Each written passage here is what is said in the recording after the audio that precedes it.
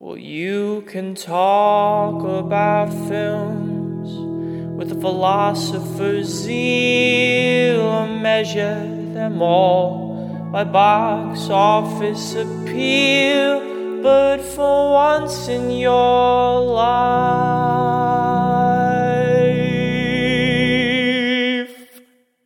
be real.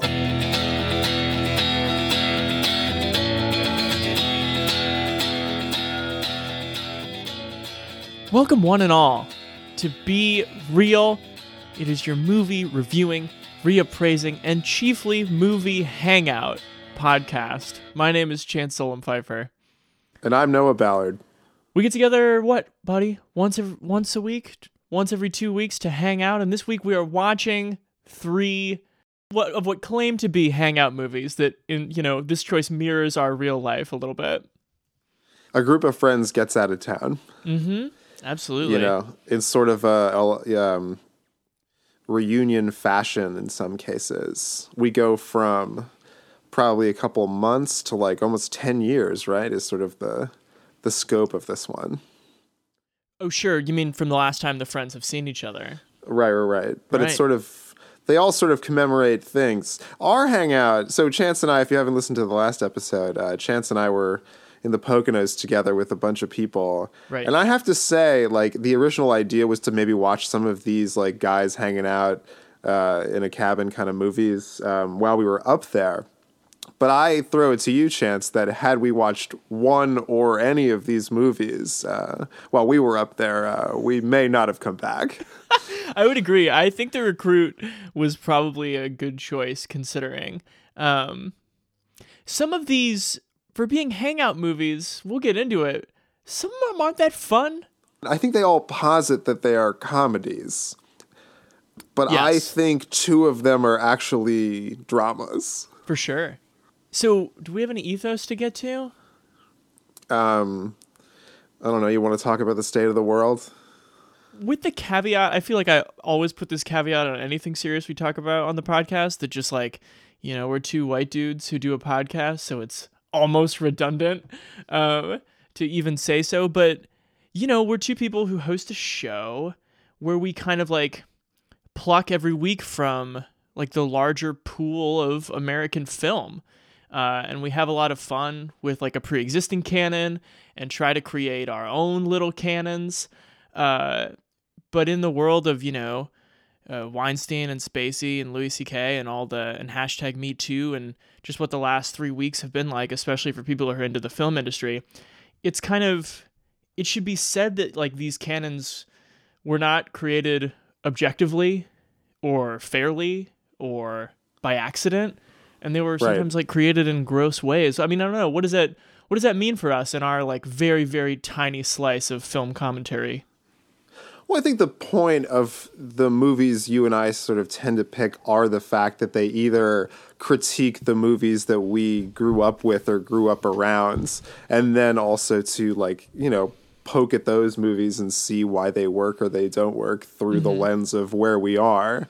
But I think the point of us going back to reappraise our own film taste is situations just like this, where it's like clearly you had a predatory system in play that like created this movie. And like, if you break it down, I think to the level that we often break it down, you can see that. And I think we constantly poke at, very sexist conventions that existed that were made by the people who are now being called out for their predatory behavior. So some things we wouldn't choose are obvious. I don't think we're going to be watching American Beauty tomorrow. Like that's a pretty obvious cross off. But like I don't know what our conversations would be if like, what if Kevin Spacey was in a bit part, or do we even know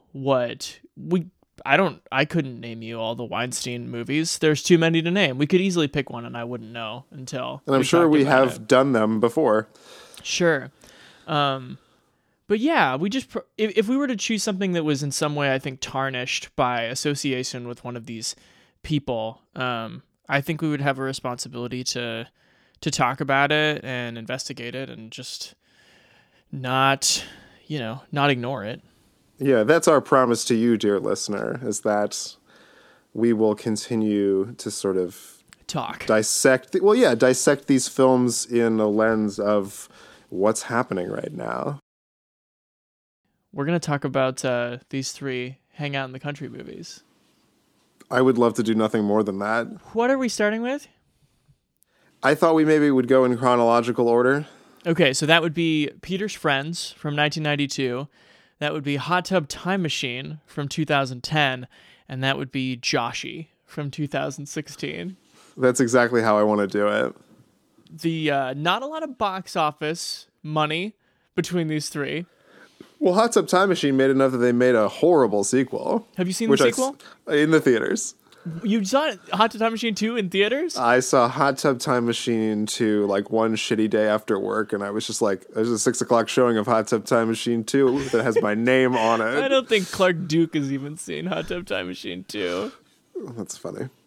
Okay, but Peter's Friends first, 1992. This one, while nobody has seen this movie, and I hadn't even heard of it before Noah brought it up, there is ample reason to discuss because of the cast. Oh, absolutely. You have the entire supporting cast from all 7 Harry Potter movies all in one movie. And yeah, it's some of the best British actors like right before they were legends. Exactly.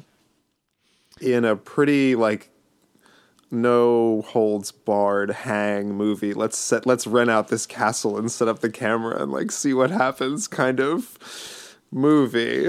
So there's a lot of see what happens in this genre. And I think we're going to talk a lot about actors here because these casts are huge and interesting in all three cases. But I also think that these movies they really like lay bare like what actors can and can't do, because for the most part it's like very kind of naturalistic. Like what's it like to hang in a room? How's the hang? And if somebody is miscast, like it's glaring. Yeah, and Chance has such an acid test, as Kenneth Branagh would say, for the hang. I do love the hang, and I'm about to You are just a... I don't even know what to call you. The hangman. as far there it is. As far as turning this acid test back on Kenneth Branagh, for instance. Okay, so yes, Peter's Friends. The titular Peter is played by Stephen Fry, and these people all go back to singing. They had a singing group, a theater troupe at Cambridge. Like in 1982. A review company, yeah. Right. And they would just get like rented out or like put on performances of various stripes that they would sort of come up with themselves. And like, Hugh Laurie, Dr. House, was like, he would write the music, and his now wife, what's her name? Imelda Staunton. She would write the lyrics, and then Stephen Fry was sort of the idea man, but like never in a way where anything would ever get off its feet, really. Yeah. Emma Thompson, she's in it too. Unclear what her like role. Sure. And Alfonsia Emanuel, who I'd never seen before, or I don't think since. Pretty scant IMDb for Alfonsia. She doesn't even have a photo on IMDb. It's right. It's true. So the movie opens and we see these guys performing this like this version of the Can with lyrics about the subway London station. London Underground stations, to this very stuffy room, not dissimilar from the room they will spend time in for the rest of the movie. Right. It's in that house. Oh, it is? That's the joke. Yeah, that's the joke, is that they haven't been back to that house since that night. I didn't even put that together. And then after that prologue, in this very kind of like Mike Mills fashion, Noah liked that one. It cycles through just iconography of the 80s and all the way up to 92. It's such a we didn't start the fire. Right. Which I kind of like that approach. The just like, this is what these people saw, like as they developed. This is like what they were immersed in. And then it's 1992, and Stephen Fry's father, has died. And so he has this house all to himself. And it's unclear whether he's going to sell it or rent it or do whatever, but what he knows is that he wants to throw a New Year's party, and he wants to invite all his old friends back to the house. And so that's all the people we've mentioned: Kenneth Branagh, Hugh Laurie, Imelda Staunton, Emma Thompson, Alfonso Emmanuel. Like these movies do, you kind of catch up with these people and see who they've become. And in this case, some of them have become quite cartoonish, wouldn't you say? Absolutely, yeah. They become like the worst sort of versions of themselves in a very like big Chilean sort of way. I'm surprised they don't like owe royalties or something to Kasdan. Because you have somebody working in Hollywood, you have like a free spirit, like sex interested wild one. You have one who is kind of like a damaged loner where you're like, what's going on with that one? And then you have the two who've settled down and married each other. It's some real like matching going on. This year, spend the holidays with Peter's Friends. From Kenneth Branagh, director and star of Henry V and Dead Again. What have you got in here? Weights? Yes. Comes an outrageous new comedy about catching up with best friends. Is there anyone else down there you used to sleep with? Discovering romance. I've never fallen in love. I've stepped in it a few times. And sharing intimate desires. Fill me with your little babies. Oh my God. GQ calls it a wickedly funny new film. You slept with Sarah. My dear, the Archbishop of Canterbury slept with Sarah. Well, all three of these movies have they're all sort of beat for beat, like who are these people? So usually like an establishing prologue or exposition. Right. Then how do they get to the space, and sort of the unpacking and discovering what secrets sort of await them for this weekend or however long they're supposed to be there. And then like it just becomes a ticking time bomb until like when do people start leaving? I don't know. How quickly did it strike you that this movie lacked a certain sense of fun? Yeah, this movie's like not fun. We'll get to all these movies, but this movie in particular, it's just becomes so like unbelievably sad at moments. Like everyone's very acerbic too.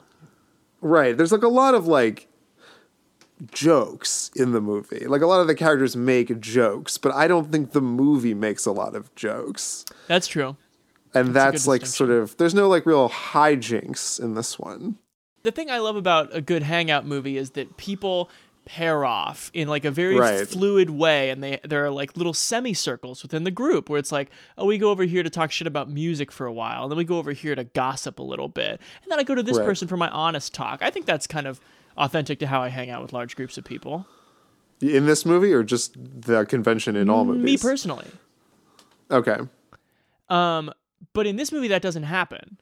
Well, it does happen, but like every time it does happen, it's so like they can't like that people have paired off like is the conflict of those scenes. So they're inevitably busted in on by someone else. Like you have it when Kenneth Branagh kisses what's her name? Sarah. Alfonso, yeah. And then his wife, like in 30 seconds, walks in. It's like, of course she does. Right. Or the scene where Emma Thompson's finally getting laid. Like, of course Sarah busts in on that because it's like the grouping off is like verboten in this. It's sort of like a play.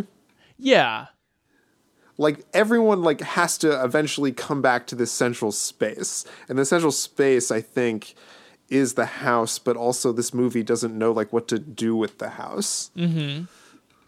Like, there's no, like, weird things about the house. That's like, true. Like, in Hot Tub Time Machine, like, it's a sad sort of, like, run-down ski town. Right. And then, like, the time machine is in the hot tub. Sure. Like, that's the thing. This movie needs sort of its, like, Hot Tub Time Machine. And it's not everyone's trauma. Or it at least needs its bat in the attic, like Big Chill. It needs a bat in the attic. It needs, like... It needs like better build up to sort of like that kiss scene. It's like we just learned that they were previously married like in the last scene. Like we haven't been, there's no steaming sort of, tension that leads to this kiss. It's just like, well, the guy I was seeing left and your wife's kind of an asshole. So like maybe we should make out here. Like that's not really the logic that the Big Chill at least goes for. I'm not going to cool it with the Big Chill references yet, because also don't. A thing about the Big Chill is that what's her name's husband, Jo Beth Williams' husband, the guy who's like, nobody ever said it was going to be fun, and he's like eating that mayonnaise sandwich at the table. He leaves before the movie begins, and the people that Kenneth Branagh and Alfonsia bring, like the interlopers, the sort of pseudo in-laws, I guess, are just the worst, and they need to leave. That's the thing too, is that Kenneth Branagh's wife has a similar eating scene, except it's with Emma Thompson, and she's binging before what may be an inevitable purge. Yeah. And what really struck me, which is not any fun. No. Rita Rudner also, who plays Carol, Kenneth Branagh's wife, she also wrote this movie. Right. So why did she write herself just such a awful caricature? And she doesn't seem to. The thing about her is she's not only a fish out of water, both in the character wise, acting wise too. She's a very clearly American sort of stagey Broadway actor, right? And then all these quiet mumbling Brits are just I stepped in love once, but I've never fallen in it. Yeah, that's exactly right. So you just need her to leave the movie, but maybe that's on purpose. Can we do some fantasy recasting? Yeah, you go for it. Okay. I think that Kenneth Branagh, and I believe firmly that I am right about this, is not a naturally likable performer. But he's Britain's answer to Kevin Kline, I would say. So what in my fantasy recasting here, we give Emma Thompson a new role entirely, because this movie treats her so poorly by just making her a man-crazed idiot who's supposed to be a successful editor or agent or something in publishing. She's almost as if Sandra Dee from Grease had a reunion with some British friends. That's exactly right. And then what I would do is I would swap the Hugh Laurie and the Kenneth Branagh characters, because Hugh Laurie is so charming and always has been, and yet this movie puts him in this traumatized marriage with Imelda Staunton because one of their kids has died, doesn't let him have any fun, and gives all this sort of smarmy shit talking to Kenneth Branagh, who doesn't do it in a likable way. I'd swap him. No. Yeah. It's a crime too that Colin Firth isn't Peter. Oh, that's true. That should be true. Imagine him giving that AIDS speech at the end, Colin Firth. Stephen Fry does it fine, but I think Stephen Fry. That's a great point. Even though I do think Stephen Fry gives the best performance of the movie in that very kind of touching. He's their host, but he's almost kind of their butler, and he's just he's been trying to say this thing the entire time they're there, and he's very kind of I don't know. Yeah, he's the sad comedian of the group who's trying to get up the courage to perform, and he can't quite do it. Yeah. Probably because the script gave him AIDS. Probably so. Can we talk about that in a real way for a second? Please. I think we were texting about this earlier, and you were there's nothing really that fun about Peter's friends, and I think it was the recipe to solve that is one less dead baby. Right. Exactly. But everybody's got a dead baby, and that's so sad. Mm-hmm. And I thought most of their actions were pretty selfish and self-serving. And there's no good goofing. There's no hanging out in the grocery store. There's no fun adventures. There's no little missions. That's what happens when people hang out in big groups. They have to go on little missions. And you need to give them or you have to give them little tools at least. The Hugh Laurie's guitar should have been more involved. You know how in the movie what's it called, The Big Chill, they have that camcorder that they're all playing with, and right. So you have you have William Hurt interviewing himself, or you have Goldblum being I might seem more nakedly opportunistic, but really I'm trying to get what I want. You need people to have some stuff to goof with. Yeah, you need like these sort of goof scenes, and you need to have like some creativity visually. That too. That this movie doesn't really have, and it has so many great set pieces that like they clearly didn't build this house. They just rented it for like a long weekend or something. Right. Like, why not shoot in every bizarre nook and crevice? I almost feel like like a mockumentary version about the making of Peter's Friends would be a better movie than Peter's Friends. You know? Yeah, the David Mamet script for the making of Peter's Friends. Yeah. Shall we tell people how we rate movies on this podcast before we rate this one? Absolutely, hit it. All movies and most of life can be described with our rating system. The 4 categories are good, good, bad, bad, good, bad, and bad, good. The first good or bad refers to intellectual quality. The second is pure pleasure. Good is easy. Things that make you feel smart and happy, and that for both reasons you'd want to do again. Like watching The Departed, or Jaws, or calling your pal to do a podcast with him. Good movies make Noah say, Love that. Bad is easy too. Things that bring you neither stimulation nor joy. Basically, you just wasted your time. Things like watching White Chicks or Wild Wild West, a conceptual double album of Christian pop punk. Bad movies make Chance say things like, I hated that. Good Bad, then, is something you recognize as worthwhile, but not something you enjoy. Schindler's List, Requiem for a Dream, most classical music, eating your goddamn vegetables. Good Bad is about being an adult, and these kinds of movies make Noah say, I mean, I'm glad I saw it once, but never again. Conversely, Bad Good is for your thoughtless inner child. It's Cheetos, it's late career Billy Joel, it's movies like Christmas Vacation, Honey, Kids, and Deep Blue Sea.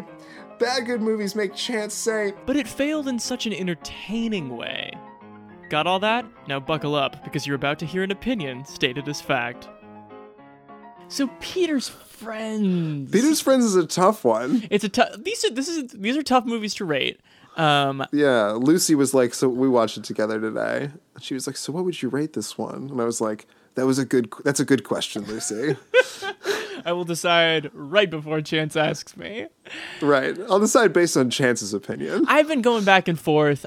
So much of me wants to. It's not enjoyable. It's disappointing. it's disappointing if you think you're gonna get like the Gen X Big Chill in Cambridge. The British Gen X, yeah. It's just so both sort of like impressed with itself, and it's like made for such a small audience of people who like get all the jokes. Yeah. So here's where I'm stuck, is that I look at the cast, I look at them all, they're all so young and beautiful, and I know what they go on to do. And I want to be like, okay, well, just their presence here and like a few good one-liners ought to equal good bad. But then you look at the cast again and you're like, how do you squander these people in such a way as to make this not an enjoyable movie? And I think I'm going to land on a soft bad. I think I'm also going to land on a soft bad. That seems like a good assessment. It's not a horrible movie. Like, no. If you like these people, it's like worth watching once, I would say. Yes. But I will not return to it the way that, Chance and I do every 6 months or so. We probably watch The Big Chill because it's fucking awesome. Right, I watched The Big Chill while everyone was asleep in the Poconos. Just me and Margata Except for were Margata. watching The Big Chill, yeah. And then, he wanted to turn it off, but he wanted you to know that he was really enjoying it. That's right. Hey, I'm not going to make it through this, man, but I got something to tell you. The reason I've called you here this weekend is that I think I like this movie. But I will say the one saving grace of this movie, which is maybe not the best thing about this movie, or maybe it is the best thing, but let me get there, is the soundtrack. The soundtrack is killer, and we listened to the soundtrack when we were driving up to the Poconos. All hits, all moods, baby. It's all hits, all moods, but like it's so pervasive, though. It's like, so now we're gonna transition from the driving sequence to the them unpacking sequence. Who's got Cyndi Lauper on tap? Right. It's pretty rapid fire in the first 20 minutes. Especially the Hungry Heart cue. That comes like 10 seconds after the last song. And then once everyone's reevaluating their love life, the Tina Turner "What's Love Got to Do with It" comes on. It's like, that's a little on the nose, Kenneth Branagh, but what are you gonna do? But yeah, it's bad. Okay, shall we do Hot Tub Time Machine 1? Let's do Hot Tub Time Machine 1. That's 2010. It's a movie directed by Steve Pink, who co-wrote a couple of other very famous John Cusack movies, Grosse Pointe Blank and High Fidelity. This also stars John Cusack, along with Rob Corddry, Craig Robinson, and Clark Duke. And it's about, and stop me if you think I'm getting any of this wrong, hot tub. It makes people travel through time. Oh, yeah. It's a pretty good device, I would say. Sure. A pretty specific one. Yep. The hot tub only does one thing. It's a time machine. Mm-hmm. And so it's an interesting setup, too, I would say, where you have this friend. It's sort of a similar setup to the entry point into Little Miss Sunshine, where you have the person after a suicide attempt and, like, he comes into another group. And, like, sort of this suicide attempt is Rob Corddry, whether he just drunkenly, poisoned himself in his garage with his car accidentally on as he fell asleep, or it was a genuine suicide attempt, we're not sure, right. But his friends rally around him. John Cusack, who's like a real estate agent, right. Whose wife is leaving him, and his like house is only like half furnished now because she's taken a lot of his stuff or their stuff that they shared. But she didn't take Clark Duke, his nephew, who's living in the basement. Right. So there he is playing Half-Life. Right. And Craig Robinson, who is like, he works at this pet grooming store. Right. But he always had dreams of like being a musician. Right. And still harbors those. And anyway, they rally together, and to get Rob Corddry's mind off things, to get Lou's mind off things, they go to Kodiak Valley. Kodiak Valley, their old stomping grounds as high schoolers who would like get away for like a wild long weekend in Kodiak Valley. And yeah, they get there and Kodiak Valley's run down as hell. The bellhop who's still working there is now missing an arm. Crispin Glover. Crispin Glover, yeah, another 80s favorite. Back to the Future nod. Not such a whiplashy nod. It was so big. But there were a few references to it, like specific, like what they said in Back to the Future. It's a pretty shameless movie in terms of what it is and like what it who and to whom it owes things. Right. Oh my God. But yeah, so there's nothing to do except it's such a gross resort and gross town at this point. There's nothing to do except get blitzed in the old hot tub. So they do that. Right. And they go back in fucking time to 1986. Right. What the hell happened last night? Is there some kind of retro thing going on this weekend? There's something going on in here. Dude is rocking a cassette player. Leg warmers. I'm sure there's a good explanation for all this. Jerry girl! Excuse me, miss. What color is Michael Jackson? Black? Winterfest 86! I don't understand how we back in time. I'm so scared. Must be some kind of hot tub time machine. I would argue that the hot tub time machine is the answer you arrive on in the algebraic equation of how can we get now 50-year-old John Cusack into an 80s movie where he plays a teenager believably? That's a great question. Hot tub time machine. This is a stupid movie, which so stupid. Of course, knows that it's stupid. I mean, and Exhibit A for that is when they find out they've gone back in time, and Craig Robinson goes, "A hot tub time machine," and looks directly into the camera. Right, but it's pretty campy too. Like yes. It sort of knows that it's stupid. Right. And like the bit about like when is Crispin Glover gonna lose his arm are kind of funny. So funny. It's so pretty morbid. Pretty morbid, but pretty hysterical. And then the amount of fun that it lets each character have, like using this conceit of like, what if they could relive a night from 30 years ago? Yeah. Or it was 25 years ago. Right. What is it? 25? 25, yeah. Yeah. Like, what if they could do it all over again? And they go for broke. Right. They try to change their fortunes, and some of them do, and some of them don't. They mostly do. And I think it's like a pleasing movie to watch too, in just like how quickly it gets into gear. Oh, yeah. Like, it has this kind of rhythm to it where you don't even, like, really realize where the act breaks are because it doesn't break. It's just kind of like, well, we're back in fucking time. What are we going to do? I guess we got to do exactly what we did to get back. Why do we have to go back? Because the 80s were pretty bad. Okay, I guess we better go do that stuff. And then they go. And it's like, wow, we're just flying through this 90-minute movie called Hot Tub Time Machine. There's not a lot like stopping and asking about the science or like the theoretical questions of like, could we, they sort of fall ass backwards into better lives for themselves by the end. Right. I did think that was really funny where Rob Corddry goes, we got to stay here, man. Free love. And somebody's like, that was the 60s. We got Reagan and AIDS. We have to get out of here. That's all the reason they needed. It also poses some like funny existential questions. I'll point specifically to, so they're watching this like the football game that Rob Corddry remembers, and because it's back in time, of course he remembers the outcome, and apparently it was like a famous play. Right, John Elway's The Drive. John Elway's The Drive, and he knew like play for play what was going to happen, so he was betting people, you know, that things would happen and winning all this money. But then at the end, he becomes victim to his own hubris and bets this guy that he'll like whatever will happen, the throw will happen, the drive at the end will happen, and then if he wins, he can have sex with the guy's wife. But if he loses, he has to give Craig Robinson a blowjob. Right. And so, of course, the squirrel that he vomited on has run to Mile High Stadium and is somehow on the field, and it like ruins the drive. Right. Which is like a pretty interesting sort of Christopher Nolan, like time kind of like, what can we do with time? Like if we do something shitty, like will it always catch up to us? Right. So. Yeah, that's sort of an interesting moment. At the same time though, I feel like this is a point that connects to Rob Corddry's performance, which I know is something you want to talk about. Is Corddry definitely. in this movie.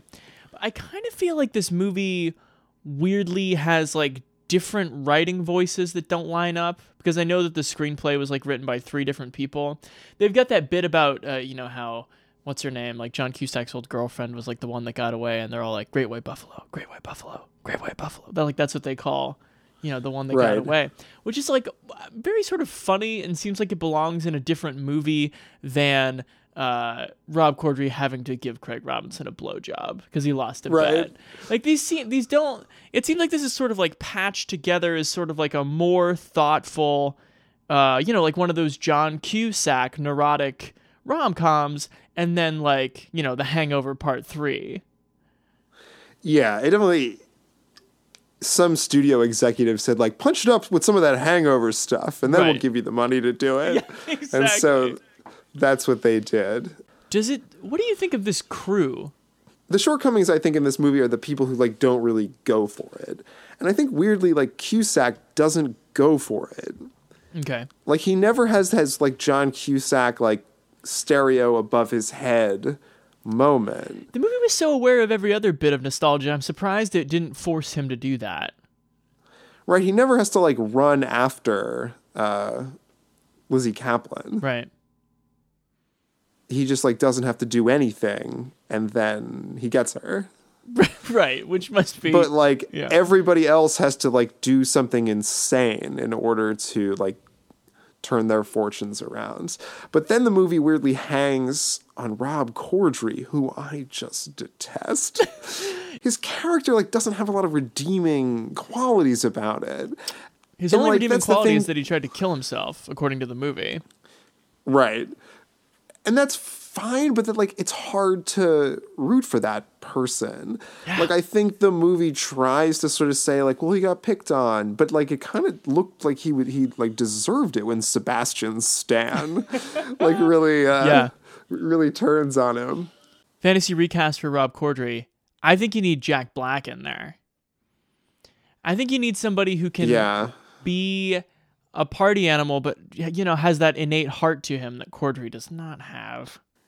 You know what would have made this a better movie and like not so much of a John Cusack like wink movie would have been, you know, a Paul Rudd. Yeah. Like then this movie would have been, you know, closer to like I Love You Man. Like not a great movie, but like certainly a very good movie. A lovable movie. A lovable movie.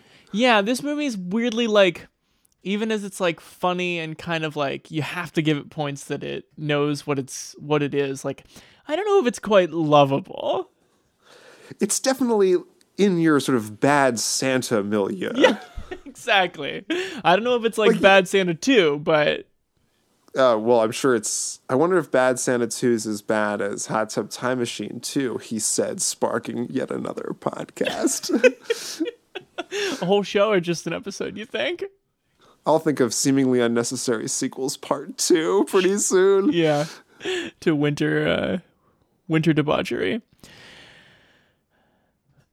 Bad Moms Christmas? Oh, here we come. I do not like this category.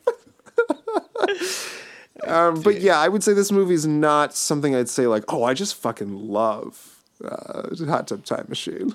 Because yeah, there are parts of it that just like don't hit. A weird scene that like doesn't go off for me is the Craig Robinson musical performance.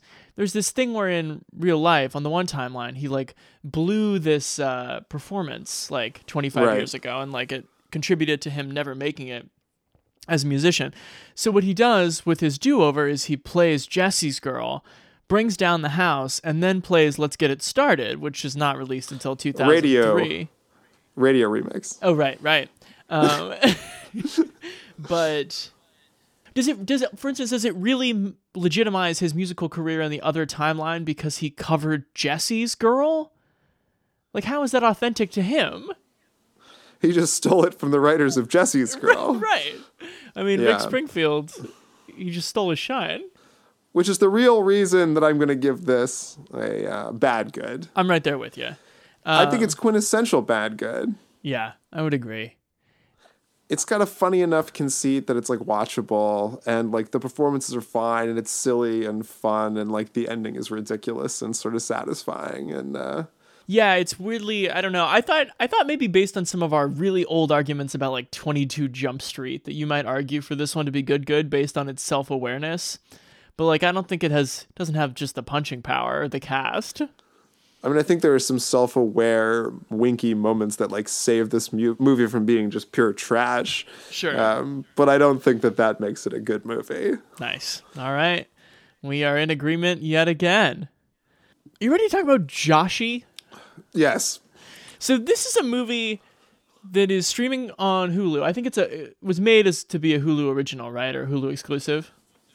I mean, its ultimate distribution was solely Hulu. Great. This is a movie I feel like I know we've talked about it on the show. I may have cut it out because like why would anyone need to talk about Joshy on an episode where they weren't reviewing Joshy? But it's such a weird movie. And if you haven't seen it, give it a watch because it's just like, whose idea was this? I should say before we move too far away from Peter's Friends, I found if you want to watch Peter's Friends, which we gave it a bad, you don't have to do that. But if you do, there's an app on the Roku, at least, maybe the Apple TV too, called Tubi, Tubi, that we found it today for free. So Joshy came out. God, I hate the name Joshy. Came out in 2016. It's also not like apparent why it's called Joshy, but we'll get there. It's written and directed by this guy Jeff Baena, who co-wrote I Heart Huckabees. I think is probably his biggest. Sure, he did. His biggest. What do you mean? I mean, like that makes sense. Sure, he did, Joshy. Yeah. But he's got. You co-wrote. Yeah. Oh, and he had this movie that came out this year, that movie The Little Hours, that was like all like improv, like period theater with Aubrey Plaza, Alison Brie, Dave Franco, Molly Shannon. But yeah, so Joshy is one of these movies. You're just now laughing when I say it. It's one of these movies, and again, you have sort of a like hard to believe but sort of tragic set of circumstances that like gets people to the house, right? In this case, it's that in very dark, kind of like weirdly overexposed, sickly montage, Joshy, played by Thomas Middleditch, comes home and his fiance Alison Brie is in bed and she seems a little down. It's his birthday. And she's like, can we just stay in? He's like, oh, yeah, sure. So he goes down to his kind of boring apartment's gym while she makes dinner and then comes back to find that Alison Brie has asphyxiated herself with his belt. And you laugh, but it is not played for laughs. Well, that's what I was laughing about it earlier, again, watching with Lucy. She's like, Noah, how could you laugh at like that? And I was like, it's just played for no camp at all. It's played so straight and it's so where you didn't think a movie starring Thomas Middleditch and Adam Pally was going to go for in the first like 30 seconds. Right. And, you know, in terms of like talent available, don't kill Alison Brie in the first 15 seconds. Yeah, don't kill Alison Brie ever. The movie could have used Alison Brie, I think. So, yeah, then the premise here is that they were going to get married, him and his deceased wife. And so they have a deposit down for a bachelor party on this house up in Ojai for Joshy and all of his friends to go spend the weekend. Well, of course, the wedding is called off, but they can't get the deposit back. So it just becomes a guy's weekend, some, I think, 4 or 5 months after Alison Brie has taken her life. And so Adam Pally, Middleditch, and Alex Ross Perry, who I don't really know from anything. Do you know that guy from anything? No. And Nick Kroll, who is in stuff, and Brett Gelman, who I love. Josh, the man of the hour. Sit down. My boy here told me there was a bachelor party. And No, I was going to get married, but I'm not anymore. I thought you said that this is a bachelor party. We're not even really using that word. Are you coming out with my friends? Yeah. How could I resist? Hey, it's the girl from the bar! It's almost funny that, like, if this movie didn't have Joe Swanberg in it, it would be a huge middle finger at Joe Swanberg. Absolutely. I thought it was so telling, in fact, that the person that Swanberg plays storms out in the middle as if like hates what they're doing. Right. Like, will you please stop making... Well, because the difference between this and a Swanberg movie is subtle, but it is a difference that matters in the end, I think. Right. We can get to that. Well, and it's crazy too, like the talent that like is in the movie for 30 seconds. Like literally Lauren Graham, I don't even think she has a line. Right. She's just like, hey, you know, I'm Katie with 2 E's. Plaza's in it for 2 minutes. Jake Johnson's in it for 2 minutes. But right, Jake Johnson's in it for 2 minutes. Plaza, at least Plaza has that thing, the weird thing about the shoe. Right. But then like Jenny Slate's like weirdly in it, maybe more than like the script calls for or the story should have. It feels like even improvised as to like who gets to be in the scene. Yeah. Yeah. Not what they're saying, but just who gets to be there. Apparently this movie had like a pretty interesting, like the way they shot it was they just like rented out this Ojai place for like 2 weeks or something. And then based on people's schedules, they just like did scenes. Yeah. That makes sense. Right. I think this movie, by the Chance Solom Pfeiffer School of Hang scale, I would say this movie has a lot of like great hang, but then like when it tries to have a script and like beats, then it's like, oof. Yeah. When you have a Joe Swanberg movie where like much of the dialogue is come up with on the spot or just like, you know, as they're kind of riffing in the moment, when we watch like Win It All or Drinking Buddies, even if it feels like, you know, they're getting by on what's happening in the scene and they're going with the flow and there's a real sense of play, there's always a crystal clear understanding of who the characters are. Right.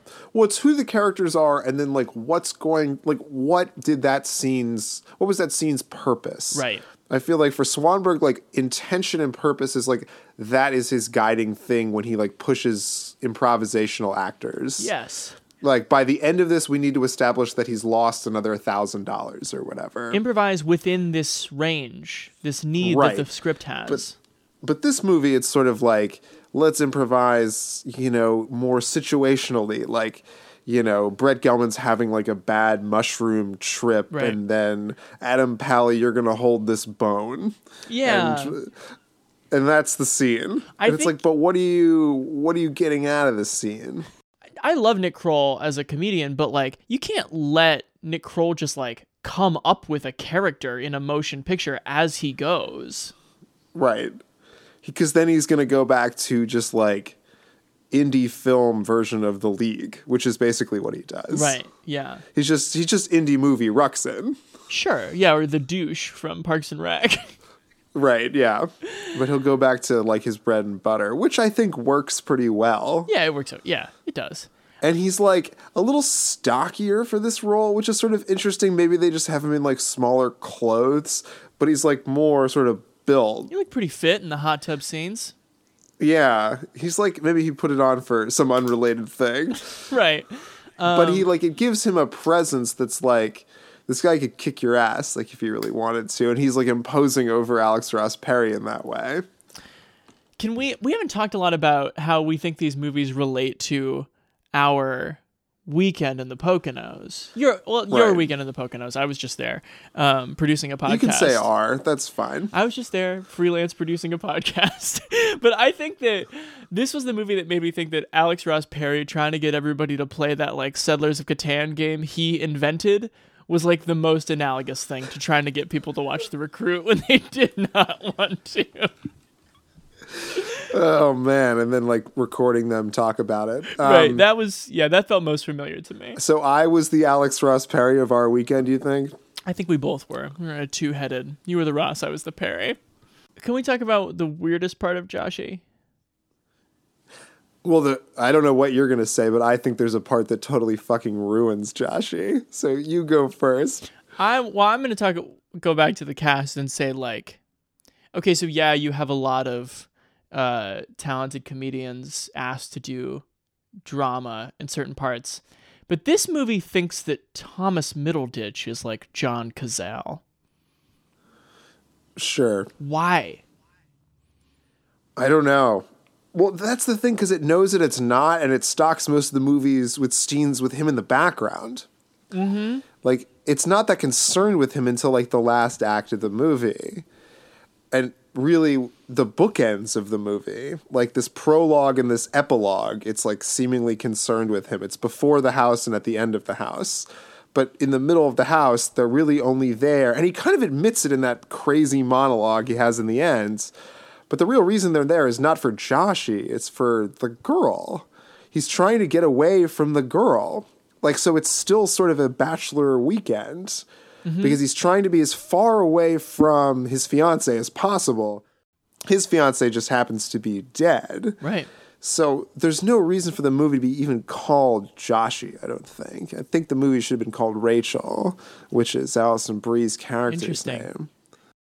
I think the big error in judgment is it did not take a page from Damien Chazelle's playbook. If you have access to Paul Reiser for like 6 hours, you do not make him the bad guy in the movie. That just like doesn't make any sense. And what you have is this like almost ridiculous like drop in, which like doesn't pull, like you've already had your weird drop in with like the Joe Swanberg and his wife and kid, and the parents one is so awful. Yeah. Like just traumatizingly awful. Like not awful, it's finely acted, but like it's just such an awful situation for three humans to be in, especially in like the world of this movie. That for me there was such a jarring tonal shift that then leads to this like brutal monologue that Middleditch gives, which I thought he did pretty well on. And I thought the acting chops were like in the pivot to like laughter, because I think that's difficult to do. That's true. But yeah, then the movie like wasn't big chill enough. It was like ordinary people. Nice. This movie needs to be more Hot Tub Time Machine, but it's more Peter's Friends. I would agree with that. I would agree. And I think that where people succeed is, so these comedians have a very distinct sense of like what can be irritating. They're very good at like honing in on that. So like Brett Gelman is especially talented on, that's like his brand, is just like needling comedy. So when he's just like yelling at Middleditch and he's like, "You were not meant to be sad. Become who you were born to be." That's pretty funny. I actually think the MVP of this movie for me is Jenny Slate. Definitely. I think that while the amount that she's in it is weird, considering like why would a stranger come over to this house 3 times in one weekend? Like what's going on at her house that she feels the need to do that? But she is able, instead of focusing on what's irritating, she's actually like a good actor, able to find humanity. When she sits down next to Alex Ross Perry when they sneak into the neighbor's hot tub, and she's like, "I'm sorry earlier that I didn't want to play your stupid game, but I am really sorry about that." That to me is like, that is quintessential, like very nice person who is still too drunk to communicate with any tact. A brilliant bit of like human observation, which I think I appreciate more than the Nick Kroll school of what's going on here. Yeah, that's good. I mean, but the movie needs Kroll in there to, make things interesting. I'll take Kroll over Cordry, that's for sure. Oh, Kroll is such a better Cordry. Yeah. But you know what I think the biggest thing that this movie suffers from, and forgive me if it like lives up to your indie alt rock sensibilities, but compared to the other 2 movies, the soundtrack sucks. Are you about to besmirch Art Garfunkel's rendition of 99 Miles from LA? It just doesn't have the same like. No, I agree. Like the Big Chill has, amazing soundtrack, as everyone knows. It doesn't have any money for licensing. Right. Yeah. Well, Joshy doesn't. Right. Yeah, but like even Hot Tub Time Machine has got those like great cheesy 80s songs that like but like you sort of don't know. And then Peter's Friends is like it's all hits. Right. And this movie's just like kind of Bon Iver indie rock. Sure. Is that Nick Drake, but you like stripped out the vocals? What is that? Yeah, it is. It is Nick Drake. Yeah. Oh, so what do you rate this one? I think Joshy is. I think it's a good bad. I think it's like ultimately a pretty well-made movie with some pretty interesting performances in that sort of Joe Swanberg indie, who's hanging out, who's around, oh hi California, Peter's Friends, Hot Tub Time Machine, Big Chill kind of movie. Yeah, everything we talked about so far. But I don't think it's that watchable. I think it's kind of boring. And then like when it becomes this like weird, like the parents like want to figure out that he's the killer, like then it's just like, what is this? Right. Like the scenes are good and believable, but it's like, why have that scene? Have you seen Digging for Fire, that Swanberg movie? I have not. It's one of his least like seen recent films, which like nobody sees Joe Swanberg films, so that's saying something. But it's like the same thing. It's like Jake Johnson goes to like, he's fighting with, I think it's Rosemary DeWitt. And so he like stays at like a country house for the weekend, and he's just like, he finds something in the backyard and he just keeps digging for it all weekend, and he digs and Sam Rockwell and Chris Messina come over and party, and like Brie Larson comes over and he almost has a thing with her like akin to the Adam Pally thing, but he doesn't because he's married. But it's just such a like better studied, and because it's more prepared can be surer of itself when it goes off book, whereas this movie's just like, suicide is at the forefront of this movie, and yet like I would never dare rein in an artist who wanted to write the script on the fly. Makes it, as you say, I think unwatchable. Even the prologue to this movie like is totally unnecessary. It's like the reason that Kevin Costner's not in The Big Chill. You don't need the body, you just need the character.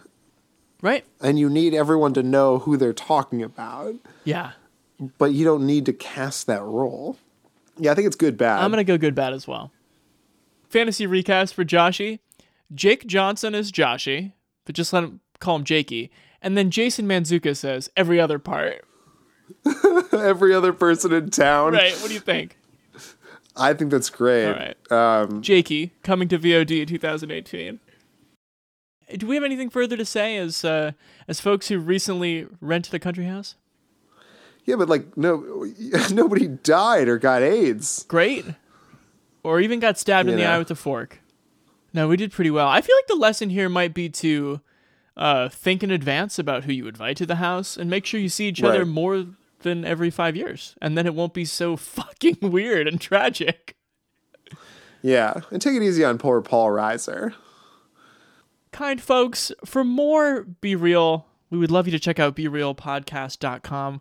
We're getting into an exciting few months with movies here, despite the larger, tragedy, scandal, outcry affecting the industry. We've got there's some cool movies coming up, which Noah and I will chat about a little bit. But find the podcast. We've done some cool stuff recently. We had a writer on to talk about witch movies. We talked about The Recruit for longer than anyone has ever talked about The Recruit, including probably the writers of the script. And what else have we done recently? What am I forgetting? We reviewed the whole Matrix trilogy. We had Brent on that one time. Talk about back to boarding school movies. So find it all on Apple Podcasts, SoundCloud, Stitcher, wherever you get your shows. We'll be there. Twitter, Facebook. We would love you to follow up with us. Stay attuned. Tell us what you think of these movies. I do most of the social media, but Noah will hop on Twitter too. Tell us what you think of the movies. And yeah. Sometimes I engage with you on Twitter. That's right. Mostly when I tweet something you don't agree with from the Be Real account. Right, and then I make sure that people know it's you, and then I disagree with it. Hello, it's me. Chance. You've been tweeting again from our public account. I enjoyed this movie. Please listen to the full episode for Noah's remarks. That's about right. All right, buddy. Well, it's great to see your face as always. Absolutely, you too. I'm glad that it didn't take a death to get us together this time. Cheers. I'll talk to you later.